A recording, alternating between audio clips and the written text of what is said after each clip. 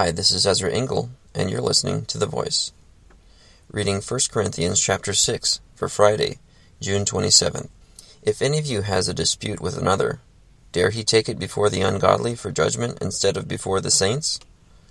Do you not know that the saints will judge the world? And if you are to judge the world, are you not competent to judge trivial cases? Do you not know that we will judge angels? How much more the things of this life? Therefore, if you have disputes about such matters, appoint as judges even men of little account in the church. I say this to shame you. Is it possible that there is nobody among you wise enough to judge a dispute between believers? But instead, one brother goes to law against another, and this in front of unbelievers. The very fact that you have lawsuits among you means you have been completely defeated already. Why not rather be wronged? Why not rather be cheated?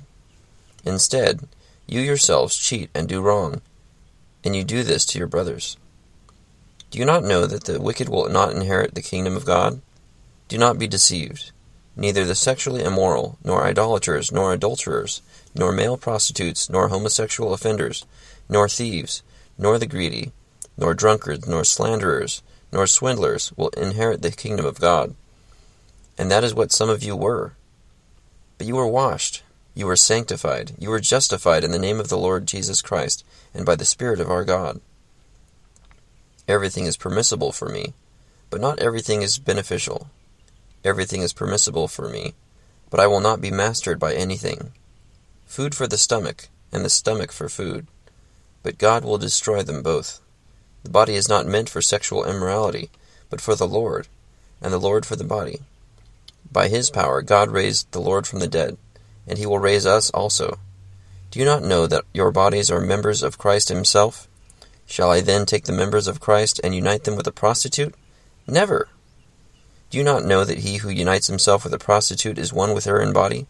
For it is said, the two will become one flesh. But he who unites himself with the Lord is one with Him in spirit. Flee from sexual immorality. All other sins a man commits are outside his body, but he who sins sexually sins against his own body. Do you not know that your body is a temple of the Holy Spirit, who is in you, whom you have received from God? You are not your own. You were bought at a price.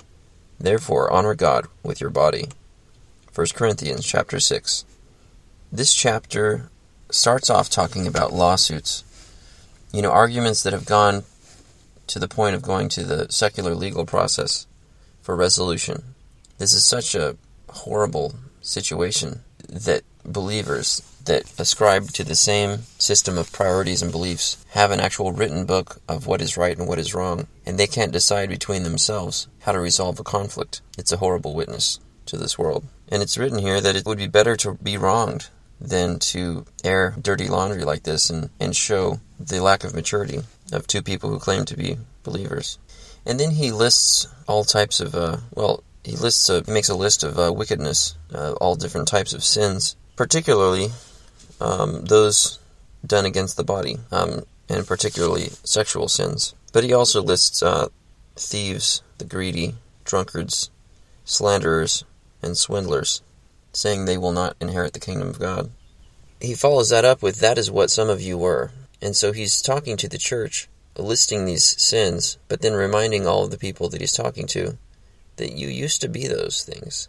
And I think it's a good reminder that as a church, when we strive toward purity and righteousness and a better relationship with God, it's sometimes easy to forget how far we have come and to remember the sinner out there that needs to be saved and welcomed into the family of God as they walk towards righteousness and become justified in the name of the Lord Jesus Christ and by the Spirit of our God. And so we don't do these things because it's not beneficial. It does not please God. My takeaway is that it sounds like we shouldn't, once again, be judging those outside the church. We should be loving and guiding them as they're willing to listen. Give grace and value them as individuals. That they have worth, just the way that we have worth. God considered us worth dying for, and that He would do the same, and has done the same, for those who are still sinners now. Thank you for listening to The Voice.